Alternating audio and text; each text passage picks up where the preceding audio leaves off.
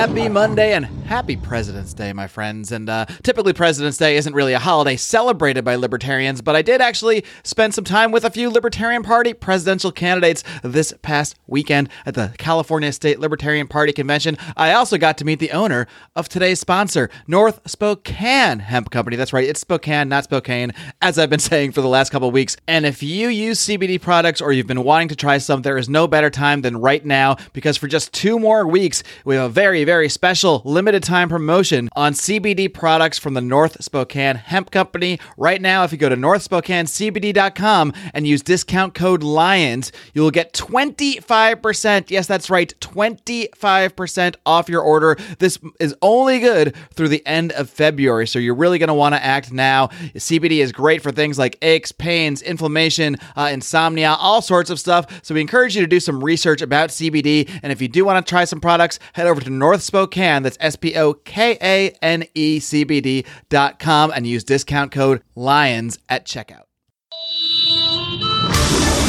Welcome to the Lions of Liberty podcast.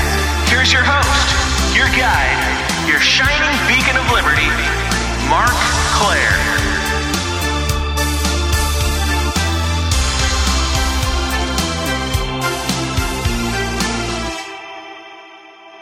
My guest today is a senior research fellow at the American Institute for Economic Research, better known as AIER. We had a very brief interview in person at last year's Pork Fest, and now he is getting the formal Lions of Liberty Mark Claire interview treatment. I'm very, very pleased to welcome Max Gulker. Max, are you ready to roar? You know, for a long time, I didn't think I was, and slowly but surely, I've become more and more ready. And I think today I am ready to roar. Excellent, excellent. Well, I usually start off my interviews asking people how they first got into the ideas of liberty, but that's actually going to be a bit of the subject that we're talking about throughout today. So first, I want to kind of get a little bit to know a little bit more about your pre-libertarian views. Where were you before you became a libertarian, and kind of how did you get to that point? Absolutely, and I think in terms of reaching new people, I have maybe a little bit of value add in the sense that I don't have a normal path, a stereotypical path, if you will, towards libertarianism that a lot of people have, where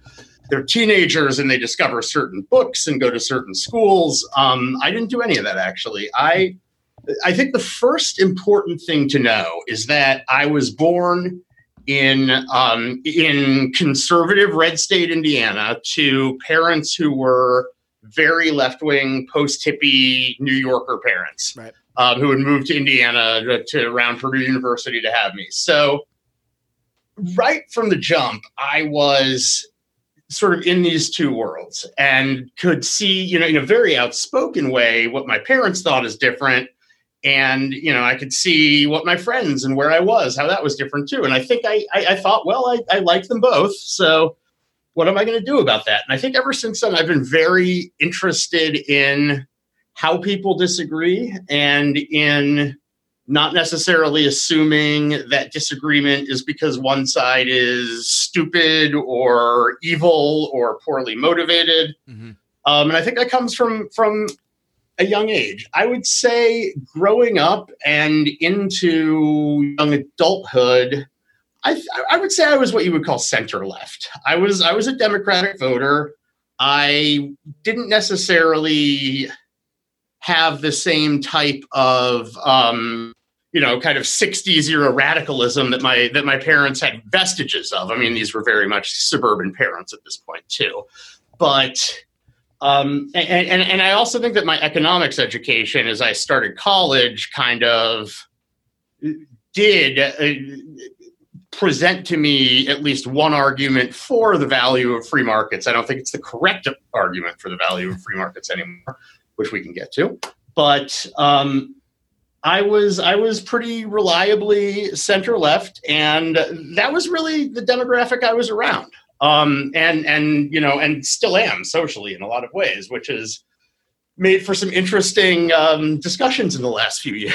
Just to further define that a little bit, because these terms are always evolving. What's center left? What's far left? Would you say you were just someone who aligned with Democrat views, or just kind of thought that the government had a role in certain things? So I would say that this is actually really important. Is I think people get moral compasses, and this is obviously an approximation of the way we think about morality, and I don't want to act like I'm an expert on that, but I think parents can instill moral compasses in children, and they're not necessarily to the exclusion of other things, but they can be different in terms of priorities than other people. And in terms of like rank and file left-wing folks that I was growing up with, the moral compass that I heard from them, at least, and that I think is theirs, is, how are these things going to affect the least fortunate among us? And I know that a lot of times we like to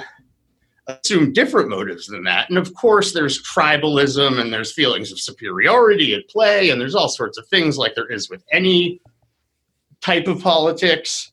But at the same time, that's kind of the way I automatically learn to think. And I think people now do a double take if I say something like, I'm a libertarian because I want to help poor people or something like that. Right. But I really do think libertarians hated poor people. So right, exactly. They're shocked. And at the same time, if they're all universally shocked by it, it means we have to do something different, right, yeah. Whether or not we deserve to have to do something different. There's definitely a marketing problem. Yeah, exactly. And so, and so I think I had that, but then I think I did have the sort of Indiana side of things that maybe moderated me a little bit. And so I think I was pretty much, I wasn't a super politically involved kid. Mm-hmm. I supported the Democrats. I think it's actually Martin Luther King Day today. And my dad was at that speech in Washington, D.C. that's very famous. And that part of it, some of that, I think, stuck with me throughout. But I would say that as I started taking more economics in college, I started pushing back against some of those ideas of big programs and do they really work? Although not enough. I think I was always honestly put off by the social conservatism that the Republican Party was putting out there. That was alternately, now it's immigrants, it was gays, it was abortion, it was, different things at different times that are kind of, the coalition on that side of the aisle. And so I think I identified as a Democrat primarily for that reason, even as increasingly I saw these bigger economic questions as things that their answers to weren't really any better. I didn't see anything great from the Republican Party on those either. But I think now is the time to get to my graduate education, which is I went to Stanford University, which if you're familiar with academic economics and you listen to this podcast, Stanford is like the George Mason of like normal economics. I'm just kidding.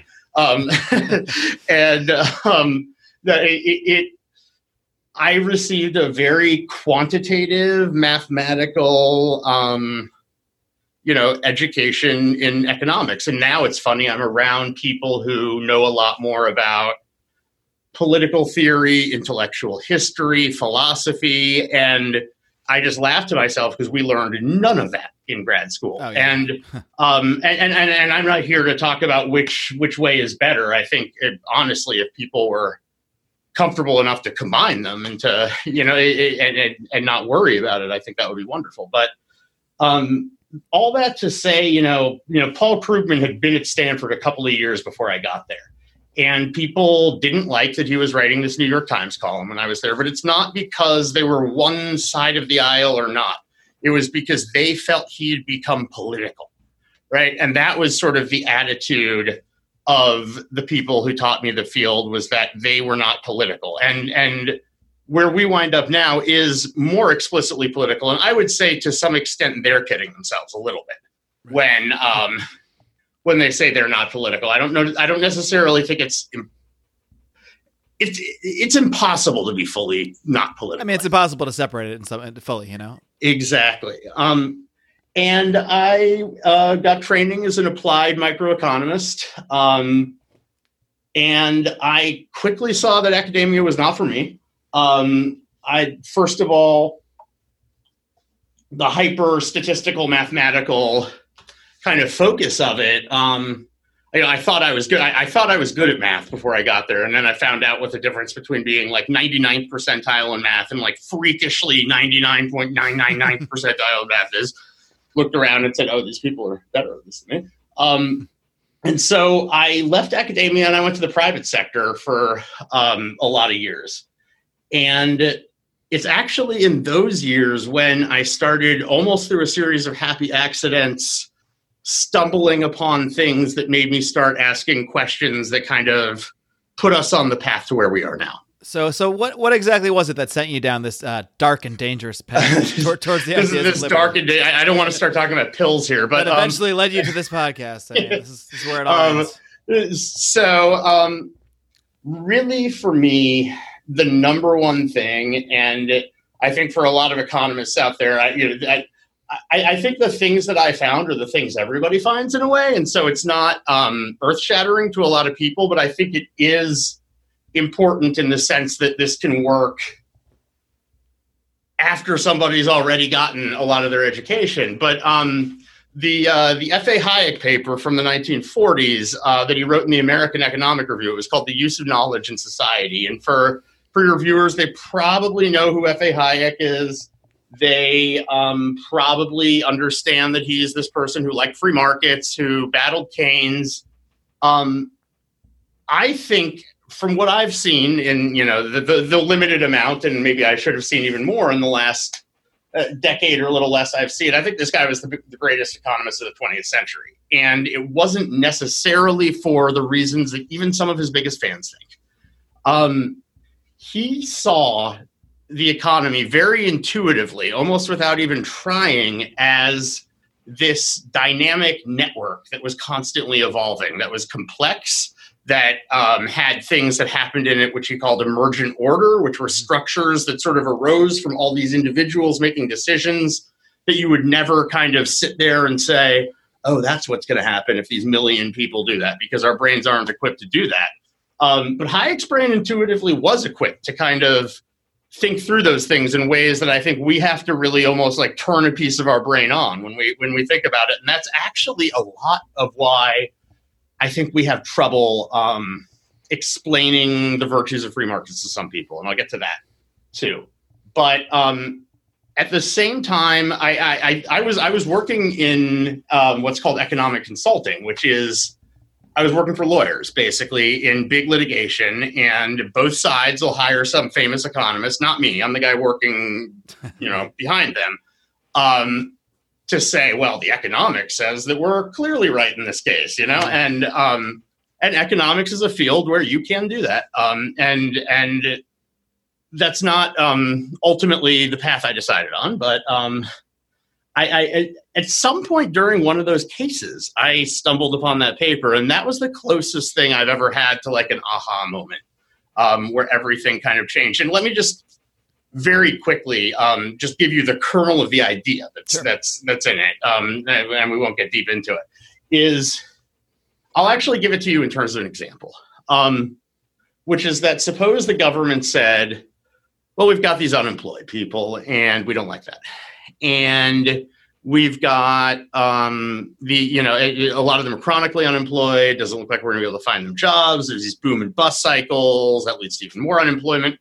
Why don't we just be in charge of finding everybody a job? So why don't in the center, from the top down, we're going to give everybody a job? It's not that hypothetical to at least a lot of the Democrats running for president. Well, I know. Well, I've written actually in both the Wall Street Journal and a self-published here kind of paper about the job guarantee. Of course, the job guarantee is optional. It's if you don't have a job, you can get one from the government, but that has all sorts of problems too.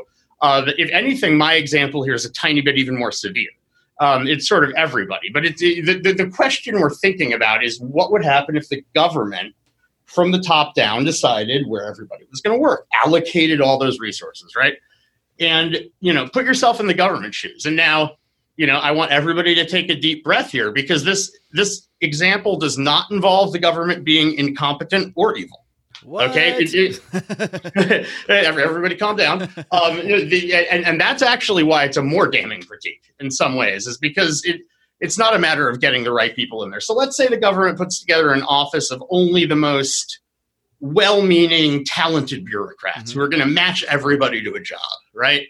Now, they've got over 300 million people, or, I don't know how many are working age, but, hundreds of millions of people, hundreds of millions of jobs.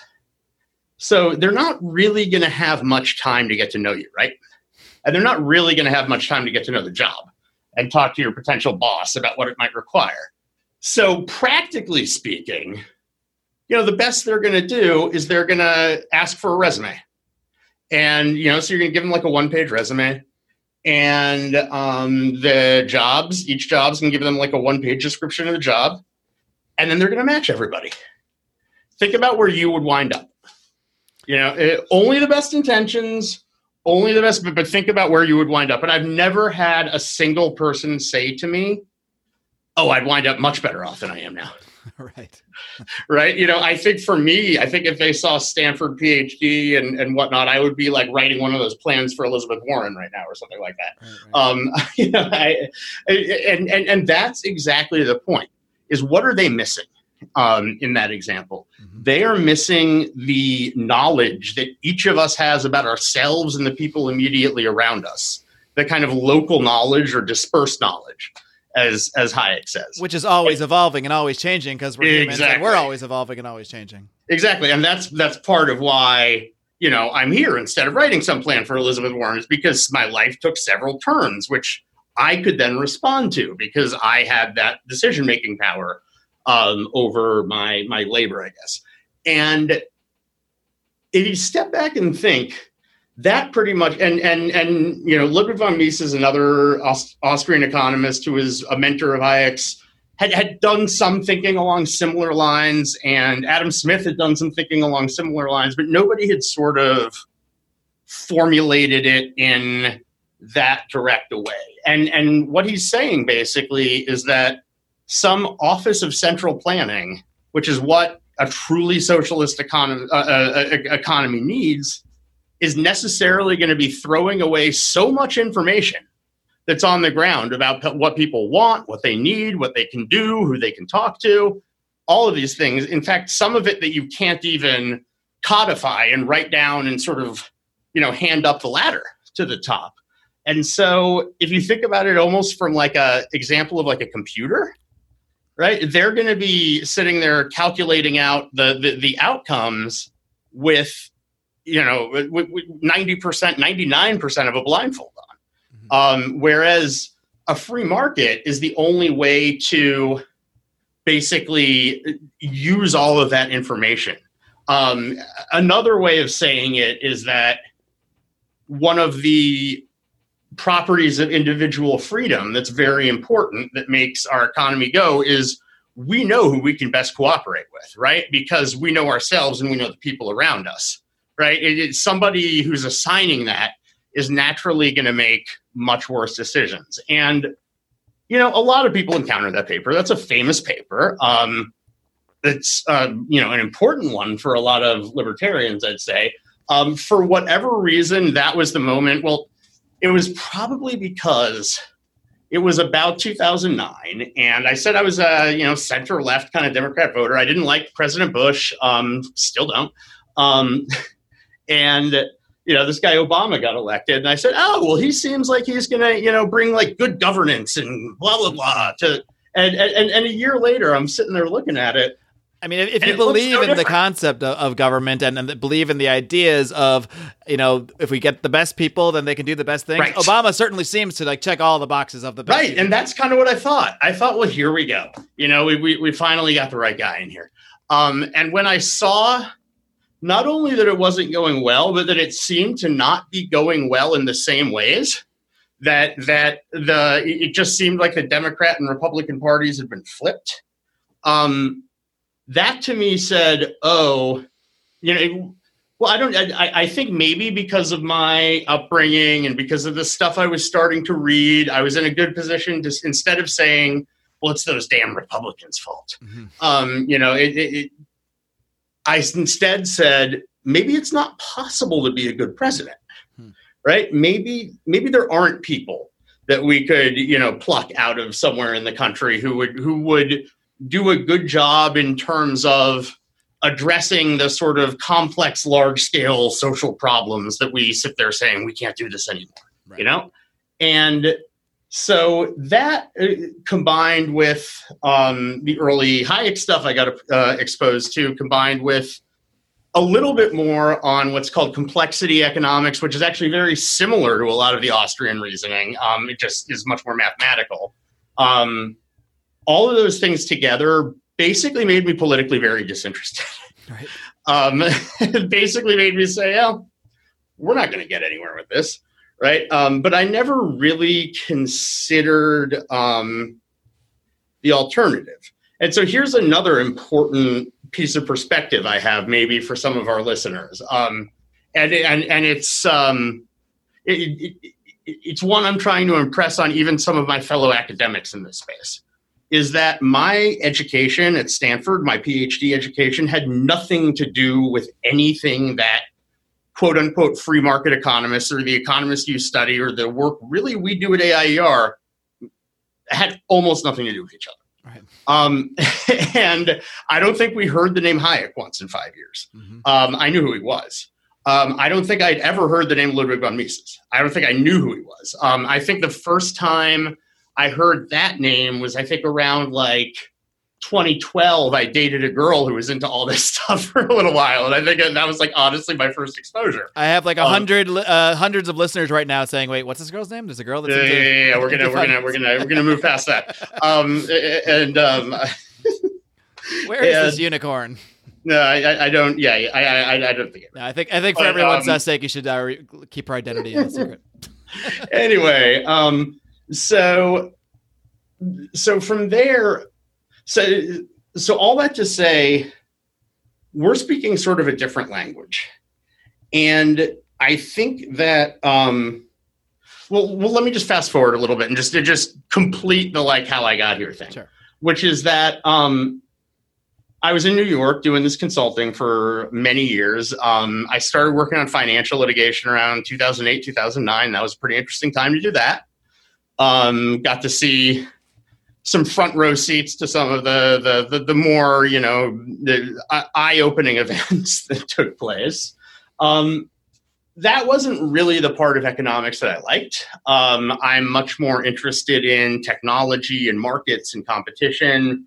And so I ended up doing a similar job with a different firm that was more geared towards antitrust and specifically a lot of tech antitrust. And I've always kind of had one foot in that technology space. I tell people sometimes that that if politicians stopped having such bad ideas, I could have time to concentrate on that. But I think that so for many years I wasn't really politically interested, and I think I got to the point where I was just done with New York City and I was done with that job, and I didn't want my clients to be New York City law partners anymore. Elizabeth Warren is actually personality-wise quite like New York City law partner. That's how I always describe it. Not politically, but the sort of, well, this needs to be true, so go find this and do it now, kind of thing. Start with the conclusion and then try to. Yeah. And that is, I've written some things that are kind of hard on that industry ever since, and I don't want to pretend that there aren't some great people in that industry, but the legal profession and the economics profession have some problems when they come together in terms of the level of certainty that people want out of things, and versus the fact that you can get almost any answer you want if you do it a certain way. And that is a problem, and that's something we have a hard time avoiding because it's a really complex field. So I end up retiring to the woods in Western Massachusetts. Now, we're AIER is located in Great Barrington, Massachusetts, which is about 2.5 hours both from New York and Boston. It's a lovely area that's beautiful, that also has a lot of culture because it's pretty close to these cities. And I end up here, and one of the first things I pick up is the new president's book, which is Private Governance. It's called. And that would be Ed Stringham, who has actually been on this program discussing that very book before. So I'll link to that in today's show notes. Good. Excellent. Yes. And he can go through it more than me and probably do his dramatic acting while he does it. So when I started looking at that book, and it's a lot of very basic examples, but I'll get into sort of why that's important in a minute. I started thinking to myself, okay, we can have, right, the lack of government, anarchy, libertarianism taken to its extreme, whatever, isn't necessarily only a subtractive phenomenon. It isn't only removing the government. It's at least as an economist for me, I'm very interested in what comes in at that point, right? And that is a way that a lot of people are stuck, is in this thinking that if there's some issue out there in society that's not obviously something that a market would handle, then either we elect people to this federal government, to this nation state that we have out here, and they're going to do something about it, or we do nothing. And that seems to be like scratching the surface of what we could possibly do. And we had a little conference, I think, in the first year I was here that built on that a little bit in kind of private governance institutions. And I started thinking to myself, oh my gosh, these could evolve. The ways that we voluntarily govern ourselves, governance, right, rather than government, could evolve in the way that entrepreneurship and market solutions evolve. That if we only let them, we would almost by definition wind up somewhere better than we are now. And that to me sort of completed the circle. Is, I still think that the rank and file progressive on the street, I'm not talking about Bernie Sanders or Elizabeth Warren or their loudest mouthpieces on the internet. I'm talking about, someone like my parents or just people who vote Democrat. I think that deep down they have good motivations, which are just to help people who don't have access to healthcare or education or opportunity or that type of thing. And they can go very far astray with that, as can people of all political persuasions. But that's when it really clicked to me that as libertarians, we can think about how a society does that stuff better, not doesn't do it or doesn't need to do it, but does it better than what we have now, which relies on the federal government. And so that really cemented for me that these are changes that we need to make. And I have to say, I've been very lucky with Ed and with Jeffrey Tucker here, who you interviewed at the same time as me at PorcFest. I was sitting there saying, Jeffrey, tell them to have me on too. They've really given me a lot of freedom to write about this stuff and try to present it in ways that say to someone who's been a libertarian since they were 14 years old and they read Atlas Shrugged, it didn't really spoke to them. And, somebody who's taken a more typical path, like, we can worry about these issues and we can worry about them voluntarily, and that whoever chooses to can, and we can do it better than the opposition. So there's no need to sit there and say, well, this isn't a problem. Well, this isn't, and that's not without its challenges, which I'll certainly get to, but that's what really got me on board. And so that's a different set of circumstances. And I realized that my outlook is a lot more sort of pragmatic than a lot of people's would have a lot more of like an individualistic morality kind of component to it, which I think is good. It's just not the thing that gets me out of bed in the morning. Right. But I've wound up in the same place. And I think that says something about society and where we need to go. Hey, Lions, I got to take a quick time out to tell you a little bit more about our new sponsors at North Spokane Hemp Company. Again, that's Spokane, not Spokane. Several weeks of mea culpa on me for that one, but who would ever know? Who would ever know that it's pronounced Spokane unless you're from that area? But regardless, our sponsors at North Spokane Hemp Company have some of the finest CBD products you are going to find. They are sourced directly from the farms, and they are third-party tested, so you know you're getting the highest quality product possible. And these guys have everything you could want in terms of CBD products. They've got tinctures, they've got flour, they've even got some CBD products for pets. That's right. Your little puppy can have some CBD. And I've got a husky, a big old husky that's starting to get a little older, starting to get a little arthritis, and I'm going to be using some of these North Spokane CBD products on my big boy, on my big hawk. So I will report back here for the results, but you might not have time to wait for those results if you want to get the best possible deal, because we have a very special promotion running through the end of February, whereupon if you use discount code LIONS at checkout, you will get 25%. That is a massive 25% off your order. We can only provide this discount through the end of February. It is a very limited time promotion, so head over to NorthSpokaneCBD.com right now. They also have free shipping for any order over $50. You really can't go wrong. If you're looking to try out CBD products or you're already using them, head to NorthSpokaneCBD.com and use discount code LIONS at checkout. Well, I think that's a pretty good transition into this topic I want to get into a little bit more with you today. It's kind of funny. When I first reached out to you about this, I wanted to do a show about sort of marketing ideas, these ideas of liberty to the left. And I recalled, Max Gulker. He said he sort of came from that area. So that's why I thought of you.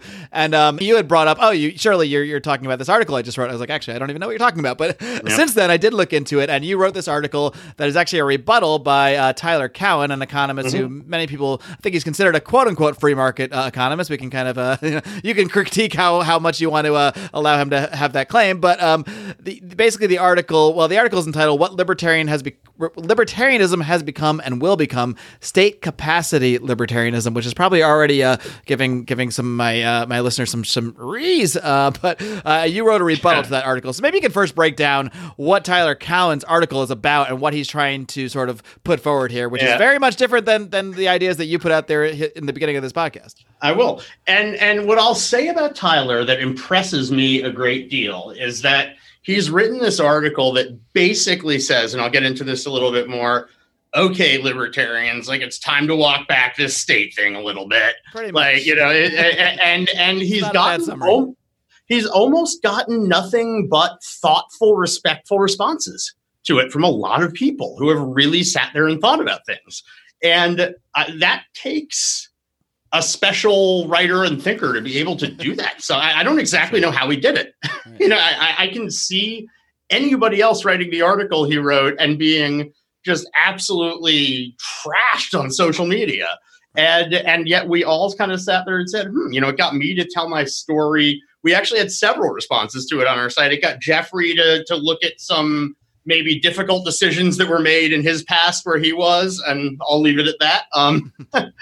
And it got people to really reflect a lot. And the thing that to me I had the most trouble with is, and maybe this is because I don't know some very theoretical economic definition of state capacity, to me what he was arguing for basically sounded like a Mitt Romney style center-right kind of outlook on things. He said, well, yes, we want free markets and individual freedom, but we need a strong state to do that. I'm not saying a big state, I'm saying a strong state.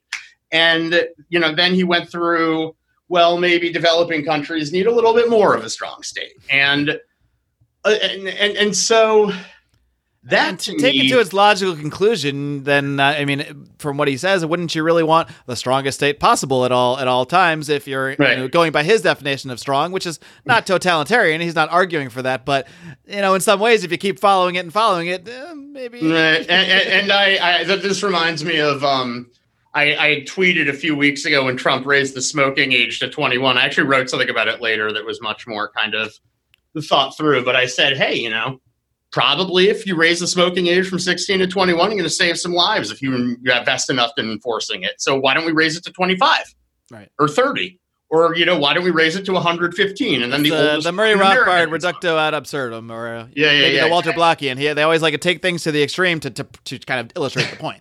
Right. So I'll since we're on audio here, I can get out my phone and I can read from my article. Nobody will know except for the part where you just told them.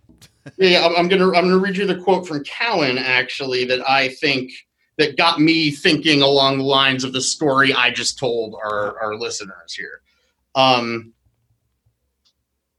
Which is, okay, right. I said, I like reading Cowen. He's one of those writers who makes you think why you disagree and puts into stark relief what's actually important. That moment comes in Cowen's item number 5. So he's got this 11-point plan for state capacity libertarianism. So Cowen writes, quote, many of the failures of today's America are failures of excess regulation, but many others are failures of state capacity. Our governments cannot address climate change, much improve K through 12 education, fix traffic congestion, or improve the quality of their discretionary spending. And I apologize right now to any listeners whose eyes are literally rolling outside of their head at the moment. Mm-hmm. We all need to sit with this, and it's exposure therapy. We call it much of our physical infrastructure is stagnant or declining in quality. So in justifying this is now me again. In justifying state capacity libertarianism, Cowan has committed what I've equally awkwardly called the nation-state fallacy. Under this belief, taken for granted by even many libertarians, society-level issues are either for the government to address or not to be addressed at all. I think what you're, just to interrupt for a second, I think what you're saying there is something we often encounter, especially when talking to people from the left, but even from the right. I mean, I think this is a general thing about the population where if you don't want something addressed by the government, you don't care about it at all. And you think it's just, the problem should just exist. You know, that's basically the general consensus of anybody who's not a libertarian for the most part. Right. And I take it one step further, and so Jeffrey Tucker is my boss, and he's a great mentor, and I love him to death. And I will tease him sometimes when he writes articles about plastic straws are great because, the left wants to ban plastic straws. So plastic straws are great. Here's why plastic straws are great. And yes, that may be true. In fact, a paper straw cannot stand up to a large iced coffee in the morning. And that to me makes it unacceptable. Right. That said, that is not an argument for libertarianism. That is an argument for why that's the thing that shouldn't be banned. Mm-hmm. And we do have to if we're going to be serious about opposing bans and about the fact that we don't want a society that's built on bans, we have to be comfortable with the fact that there are going to be small failures in those systems, right? That people are sometimes going to do the wrong thing. And this actually speaks to the smoking article that you can maybe put up too. That's I think the most recent one I wrote. Which is to say that, I'll get to the theoretical stuff in a second. I promise you it'll be good. But when we have an age, when the government tells us this is the age that you will smoke at, it's like the decision has been made for us. And it's like there's a lot of people hear that as this implicit endorsement by society that you can smoke when you're 18 or 21 and you can't smoke before that. And so when we think about what if there was no smoking age at all, I think a lot of people first go right to, well, that's the government saying everybody should smoke, right? That's an endorsement of a 6-year-old going and buying a pack of Newports, right? And that's not true. And in fact, what happens when people are forced to make their own difficult decisions is we get this emergent morality that happens out of it that's not too different from something Hayek would talk about, except it's something Adam Smith talked about all the way even before The Wealth of Nations. He wrote basically 2 very important books in his life. The second was The Wealth of Nations. The first was The Theory of Moral Sentiments. And in very, very approximate terms, it's basically The Wealth of Nations for morality. It's talking about how morality is not dictated to us from on high by the church or the king or the clergy, or the local lord or whatever. It arises from each person's ability to empathize with others, to sort of put themselves in the shoes of a neutral observer, to do these things and sort of make the decisions on the ground that are right there next to them. And you end up with a sort of much more robust set of morality. Now, I don't know exactly what would happen if tomorrow they said, no more smoking age. But I do know that, people talk about all the time in Europe that when there's no drinking age or a much lower drinking age, there seems to be less of a problem with binge drinking. Right. And that is suggestive of kind of the thing I'm talking about. And in broader terms, this is really, I think, part of the way we need to sell libertarian. It is, to me, whether you want to call it libertarianism or classical liberalism or anarchism, to me it means a comfort with the way society is going to change when people are pretty much allowed to do what they want to do. Mm-hmm. And that doesn't sound very conservative to me. That sounds like a an engine for, constant change and evolution. And there's lots of political reasons why when you have two parties, you get things kind of lumped together. But I think a lot of people on the left say we have to do something. We have to see this problem. We have to do something. And more often than not, doing something involves messing with this process that's happening in some subtle way that you can't even predict beforehand. But they're never going to believe that. And I think a lot of what maybe we can do is recast doing something in a way that is letting these processes take hold, that produce results that are so much better than what we could possibly think of on our own. Right. So that's an easy sell for a lot of my audience. Right. And then I think the challenge, which you're well aware of, is how do you take these ideas that we find so logical and so rational and then sell them to people coming from that other perspective, coming from the left where you did come from. Oh my gosh. That's the real leap. And that's the, maybe the answer to that. How you got there, but how you got there, might not necessarily work for everybody either. So, I will say personally, I'm not a fan of Trump. I will not be voting for him. I will not be telling other people to vote for him, but doing that would definitely turn them off. If we get like an Elizabeth Warren versus Trump election, I'm worried I'm going to lose friends.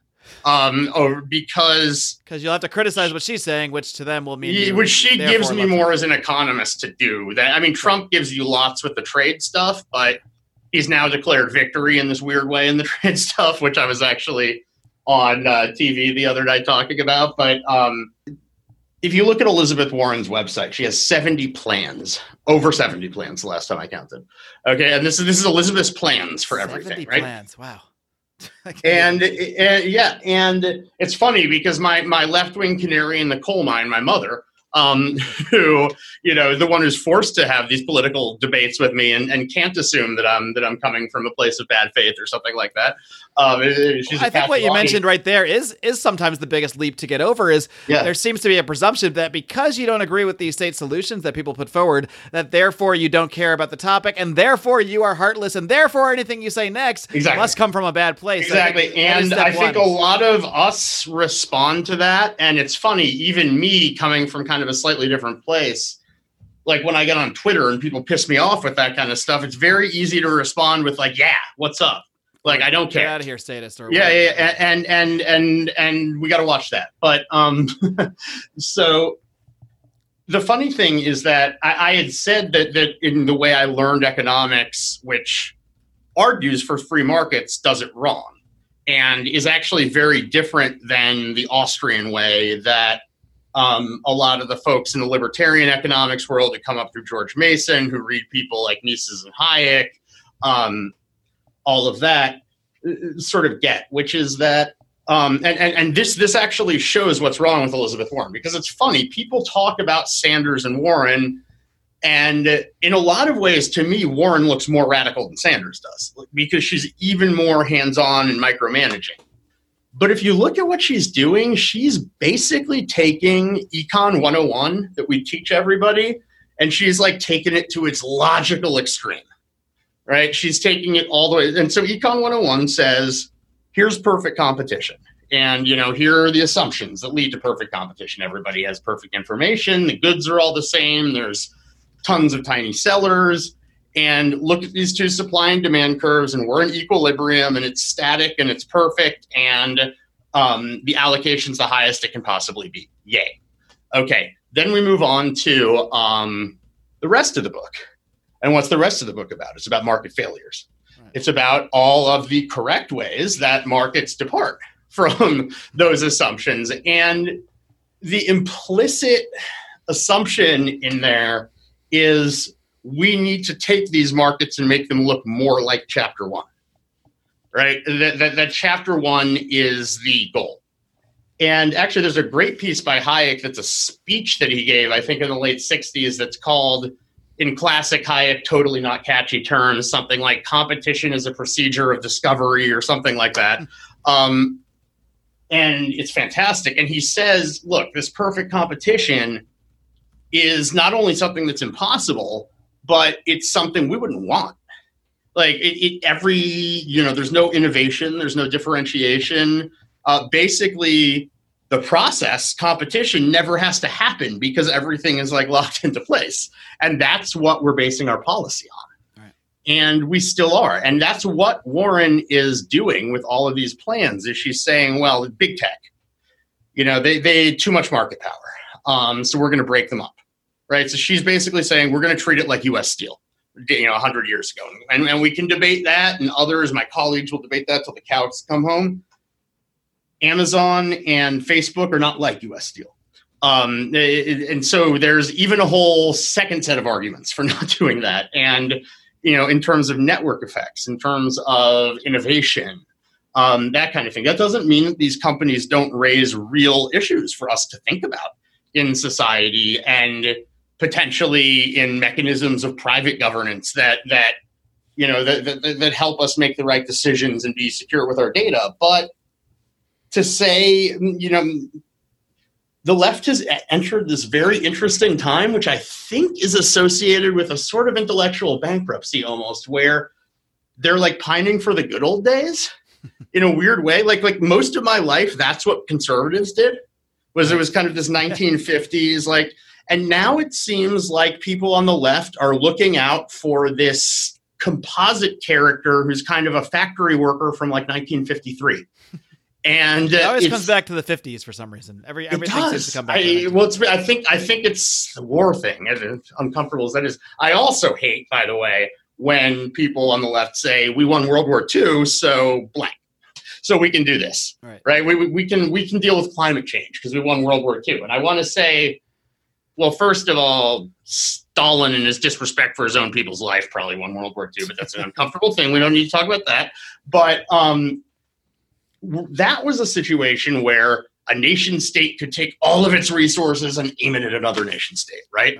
The problems we face today are totally different, and are a product of this, this transition from technology that rewarded big scale and manufacturing that was the first part of the 20th century to this kind of information economy that's networked. And the problems we have are all affecting the choices of billions of people. And there's just no way to do that from the top down. And increasingly, the left and the right both want to try to do that in one way or another. And I think that's where a lot of the tension that we see increasing is coming from, is that may have been a bad way to do things already. That's becoming an increasingly bad way to do things. And we have to radically rethink, I think, the ways that we govern ourselves, really. But part of that, I think, at least for me, is that doesn't mean we don't govern ourselves. That doesn't mean we, have a coup tomorrow. Those aren't things that I think work very well. And I think the sort of boring, unsatisfying answer to a lot of maybe listeners is that a lot of this might be 100, 200-year process. And it might actually be happening already. And we have to keep it moving forward intellectually, and we have to make our case, and we can. We have to not get too grandiose that there's going to be some great moment of triumph in this in our lifetime. I don't think we're going to declare victory for libertarianism. Soon. Exactly. Right. So we have to really believe in this if we want to, because we're not going to get that kind of payoff, I don't think. But this actually has a parallel to the writing I do about technology, which a lot of it says when you're in the midst of a technological revolution, you usually don't know what's happening because it's happening so slow that the way we talk about technology when we look at history is so fast that once it's happening around us, it feels so slow that it can't be the same thing, but it is. Right. Because when you're talking about history, you're talking about decades at a time. Like Jeff Bezos just starts a bookstore, and then slowly, before we know it, we look up at 20, 30 years later, and somehow we're pressing a button and getting anything we want delivered to our house. Right. And I think that all of this in the end speaks more towards the world of individual freedom that we want.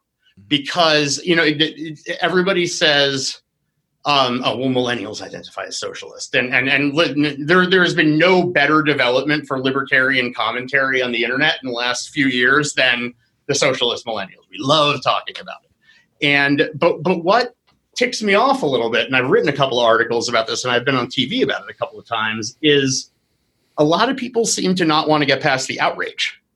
And frankly, we're the ones with the voices about why markets are good. And if all we're going to do is be outraged, then we're not telling them, and that's why they don't know. So it really does have to do with, but what I think is that this generation has more intuitive comfort with the idea of a bottom-up network than anybody has in history, in just the way that they communicate and the way that they use technology. So I think they have some of this framework. And a lot of it is, I think, first of all, being able to portray it as a source of change rather than a source of the status quo. It's amazing how many people think that libertarians want the status quo. Right. Yeah. And it's a complete misreading. And a lot of it has to do with that difference between free markets that are, information learning evolutionary processes, which is sort of the Austrian way that's not ascendant right now, and then the standard Econ 101 way. I think many libertarians often make the mistake of, not that they believe this, but acting this way in conversations where we'll argue against the government program, argue it should go away, but fail to sort of present the positive end of that. And then that makes people think, well, you just want the status quo of the problem, whatever that problem is without the government. We need to find a way to present the positive vision. We get stuck, especially right now, playing defense against the left a lot.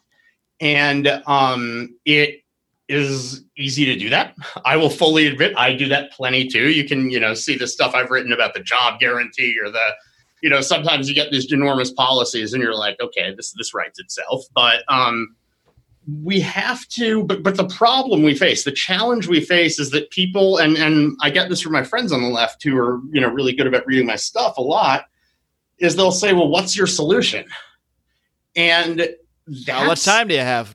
Well, that's the really hard part, because it's not a sound. If we knew the solution, if we knew what the ultimate solution looks like in a way they want to be able to picture something, we could just do it, right? The solutions that when we say market solutions and get government out of the way, we're not actually saying nothing. We're saying that society is going to evolve these structures that handle these things much better, that take account of the information much better.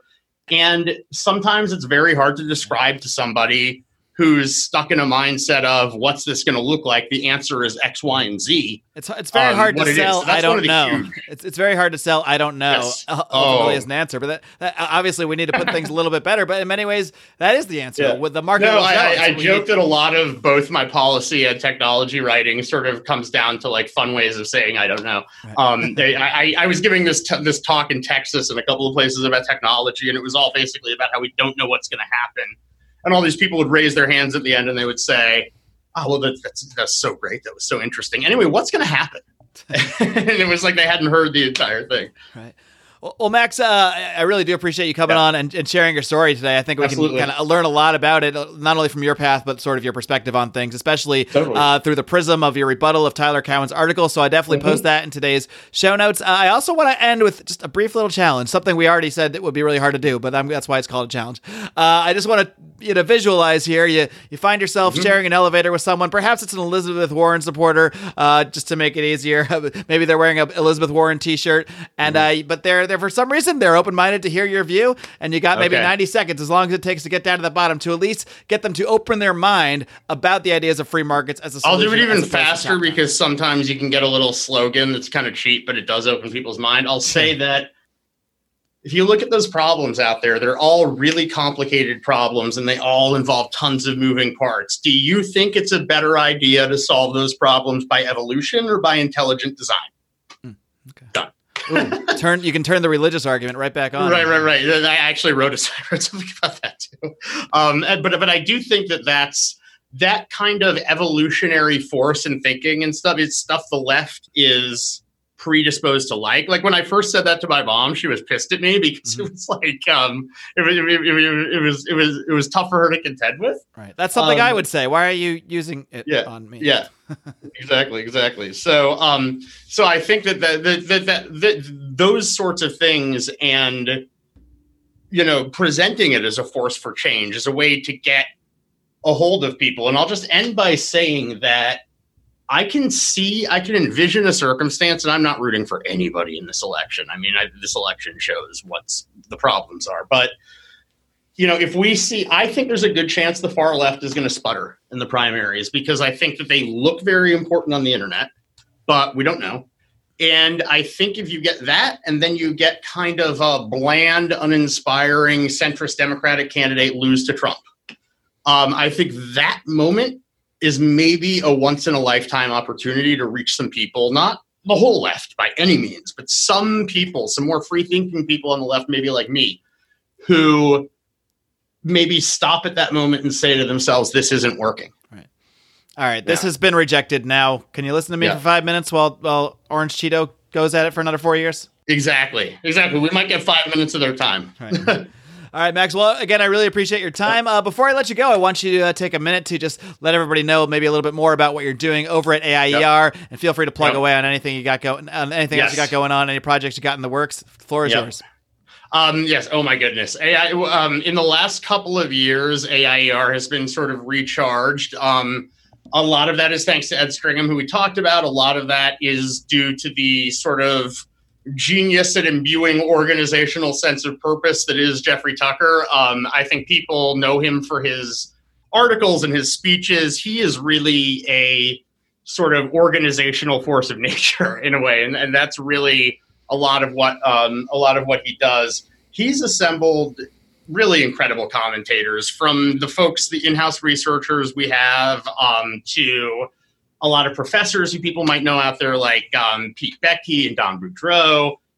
So we have daily content commentary that's just wonderful. We have myself writing the kind of stuff I've talked about. We have Phil Magnus, who is sort of a hero in debunking many of the bad uses of economics on the left and some on the far right too. Definitely check his stuff out. Peter Earle, who writes a lot about technology also. And we are always have a few more big projects in the works. I think I'm going to start taking a look this spring at some of the issues with this hipster antitrust that I've written about, which is on the left saying, well, we need to use antitrust laws to make companies do what we want them to do. We have a ton of programs of internship and if you're a graduate student in economics, programs. Go to our site, AIER.org. We have a beautiful property. We have a ton going on, and it's just a really fortunate time to be here. All right, well, Max Gulker, thanks again for coming on today. Keep up the great work. Keep on roaring. We will do our best. All right, friends, I hope you enjoyed my conversation there with Max Gulker of AIER. I had the pleasure of meeting him at PorcFest last year, and I was happy to bring him on to talk about his journey, how he came from the left to find the ideas of liberty. And this is something that I touched upon in my speech that I gave this past weekend at the California State Party Libertarian Convention. I'm not sure what order I'm supposed to say those words in. Is it State Libertarian Party of California Convention? Is it California Libertarian Party State Convention? I don't know. I just mix it all up every time. But anyway, I gave a talk about what I've learned over the 6+ years of interviewing hundreds of libertarians, and I spoke about the different pathways that people take to becoming libertarians, and one of those pathways I dubbed the bleeding heart / former Democrat / progressive, and in some cases communist, in the case of Walter Block, and I told his story as part of that speech. And you can listen to my interview with Walter Block where he describes his conversion from communism to libertarian in episode 9 of this podcast. I got Walter Block on way back in 2013 when I first started the show. Of course, he's been on the show several times since then, but I really got to speak about my journey, about the journey of my guests, and it was a really fun speech. So I'm going to make that speech available to members of the Lions of Liberty Pride, our supporters on Patreon. Of course, you can support this show on Patreon by heading over to patreon.com/Lions of Liberty. We recently passed our goal of $1,500 a month. Thank you so much to everyone out there who has supported us, who has sent us money. Even if you haven't sent us money, even if you just download the show, even if you just leave a review, a 5-star review on iTunes is always very helpful to us. Even if you're just a casual listener, every single one of you has helped us along the way, has helped us get there, because without listeners, we wouldn't have continued doing this for so long. We wouldn't have put all the effort into expanding this program and continuing to provide the coverage of the libertarian community that we attempt to provide here at Lions of Liberty. So again, if you do want to help support us in this mission, in this journey, please do head over to patreon.com/Lions of Liberty, where we have all sorts of bonus content to reward you with and all sorts of pledge levels, including the recently filled up $100 a month pledge level, where listeners will get an ad on the show each and every week. And again, that spot is totally filled up. We only have 3 of those to offer at any given time, so you're going to have to wait if you want one of them right now, but you can certainly pledge at any of our other levels. Starting at $5 a month, you do get access to all of our bonus content. You can even join for as little as $2 a month, become a Lion Cub, just get access to the secret Facebook group and some of our live streams if you just want to dip your toe in the water. But I assure you, you will not be disappointed. We have a ton of bonus content, including from the California State Libertarian Party Convention this weekend.